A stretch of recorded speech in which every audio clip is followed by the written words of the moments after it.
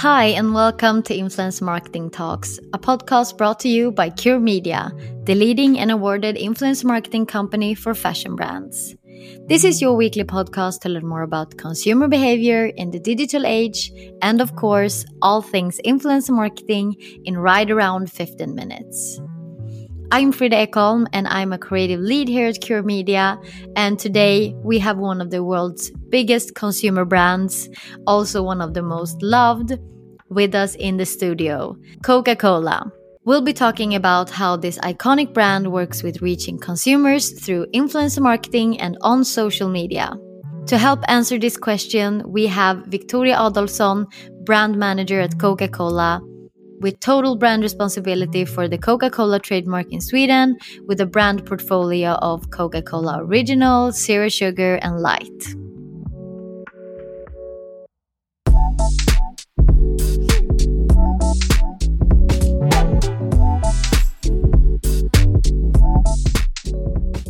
Hi, Victoria, and welcome to the podcast. It's so nice to have you here today. Thank you. It's so great to be here. Victoria, before we start and jump into the question, can you give us an introduction to yourself and what you do as a brand manager at Coca-Cola? Of course. So my name is Victoria and I work at the Coca-Cola company as brand manager for Sweden. So I have the total brand responsibility for the Coke trademark portfolio, which is Coke Original, Coke Zero, and Coke Light, and all of the different flavors that we have. So my job is to set the right strategy for the brands in Sweden, the right marketing and media, all the different sponsorships we have, whether we should launch a new flavor in Sweden, and how that should look. So a lot of different things. But in short, that's what I do.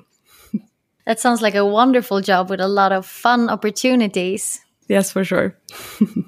So jumping into the question, as Coca-Cola is one of the world's biggest consumer brands and also one of the most loved, what do you think is the biggest difference between working with such a loved and known brand versus one that isn't?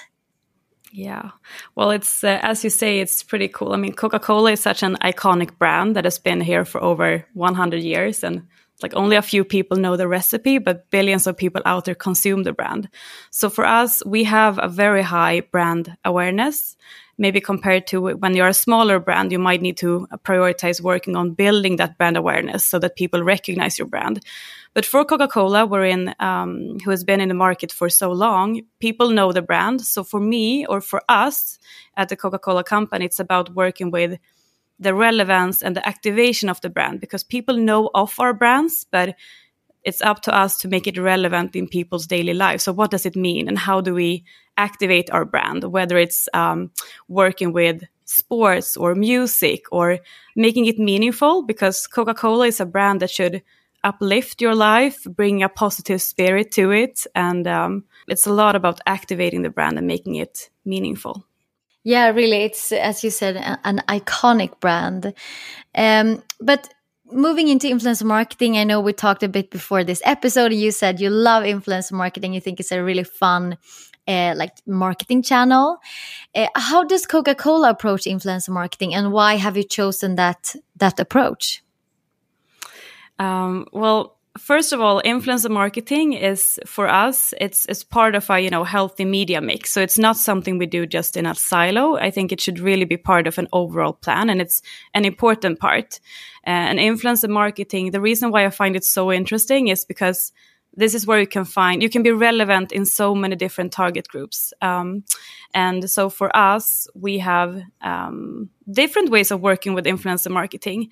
We, of course, do these sort of paid collabs in bigger collabs with profiles, but we also work a lot with hosting different events and also keeping a track of who is out there loving our brand.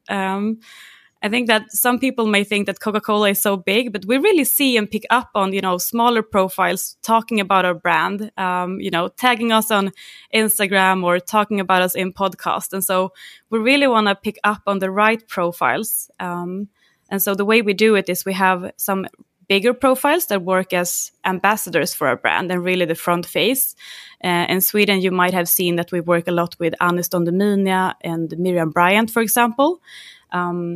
We also work a lot with different artists. Music is a passion point that our target audience, especially teens and young adults, really love. And so for us, it's important that we are part of the music industry in Sweden, which is why we entered it a few years ago. So working a lot with artists to connect with their fans. And yes, and on top of that, we tend to, you want to build relationships, because influencers, it's not like buying TV or out of home. You're working with real people, and you want to build a relationship with them. So we have a very close connection to our profiles, and want to build it long term. So not just doing, some campaigns here and there, but really have and build that relationship. So during the years, on top of these paid collabs, events, whether it's seeding kits, connecting with them from time to time, and which is why it's so fun. And also listening to them, because I think that a challenge that some big brands have is you come with a great idea and you tend to want to execute it. But for influencers, they are the content creators. So it's not up to us to give them the idea. It's maybe up to us to give them, let's say, something that we need help with. Let's say whether it's when we launched the new flavor in Sweden, Coca-Cola Lime, it's more about, okay, we're launching this great new flavor, and how would you want to do it, and how do you make it relevant to your fans and followers? And so listening into their creative ideas, which makes it very fun. Yeah, I think your point here is super good, especially as for a known brand as Coca-Cola, like working always on, like having the long-term approach and not doing the campaigns here and there. Like it's a part of your overall media mix. Because I know many brands that definitely doesn't have the brand awareness that Coca-Cola has still do, the one-off campaigns and think that will be enough. From an iconic brand as Coca-Cola, working always on, I think that is a great success recipe. Yeah, and also making sure that the brand fit is there. I mean, the first question I always ask is, when meeting with influencers, is do you consume Coca-Cola in your daily lives? Because that is so important that it's authentic. And so while that might seem like a very simple, basic question, you can really tell by the way they answer if they really love our brand, or and those are the ones we want to work with. Yeah, of course. So influencer marketing is a part of your media mix. And so as a brand manager, what branding value do you see from the channel? What are like the top benefits for you? The top benefits from working with influencers, you mean? Yeah, as a branding channel. For me, it's the engagement and relevancy. It's something that it makes it so much fun, and also the creativity. Because as we're working with so many different creators, we get a lot of sort of creativity, and it really helps building our brand, and they get the chance to do it in their way. And I think one example is how we worked with different artists when we entered the music industry, where it's, we want to be part of the culture, the pop culture, for example, and then how do they want to do it? And it ended up being a lot of music videos, very creative. The different artists did it their way. And so for me, it sparks the creativity, and it makes it very relevant because they know their audience the best. And so it makes sense that they are the ones coming up with the ideas. And then we sit down together and see, how do we best set it up and make it work together? Yeah, that sounds great. So one common challenge with influencer marketing, like for branding purposes, is the measurement, which is tricky. So how do you measure your branding activities from influencer marketing? So what we do, obviously we look at reach and the KPIs that is out there to see. But it's very important for us to go deeper in that and really look at what are the engagement and what are, for example, the comments, or what kind of discussion did it spark and how was it perceived? So it's not only looking at the straight facts, a number of a reach or a number of engagement. It's like what kind of discussions, or, what are the reactions to our collabs? And then for next time, how do we, use that going forward? And what do we learn from that? So it's a bit of data combined with how well was this campaign sort of received in the target audience, and how well did the brand fit of it. So it's a little bit of both of numbers, but also the brand fit. And brand fit is not a straight answer to it. It's like something that you need to have a discussion around and see, how did the followers really engage with us? And it's so fun because and that's where it's so important to really work with the, professional people that love our brand, that knows their audience is the best, where you see a sort of strong result, or you see that it really, that their followers really, really liked it. And so, for example, the people I really like working with are the ones that love our brand, and it's so natural for us then to tap into that.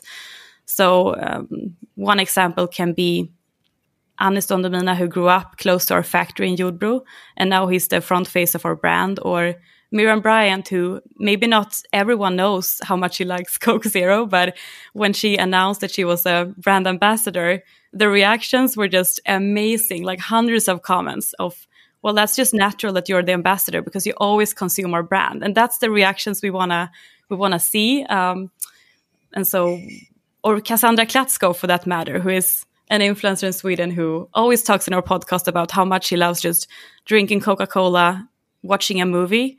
And then we approached her, and the content she created was just in her daily lives, drinking Coca-Cola, watching a movie. So it makes sense. But how we measure it is, of course, look at the data, but go beyond just the data and see how was it perceived, and did people love it or not. And talking about TikTok, it's now a big player in the social media sphere. So how does Coca-Cola plan to meet your target audience there? And what's your personal opinion of the platform? I mean, my personal opinion is that I love TikTok. I can spend hours in that space. For our business, and when I work with Coca-Cola in our marketing plans, we have just now entered TikTok.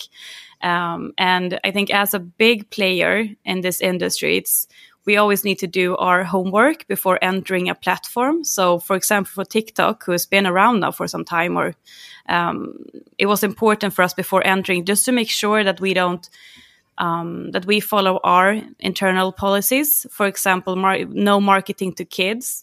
So we needed to be certain that we do not reach too young, because we don't want to market to anyone under or below 13 years old.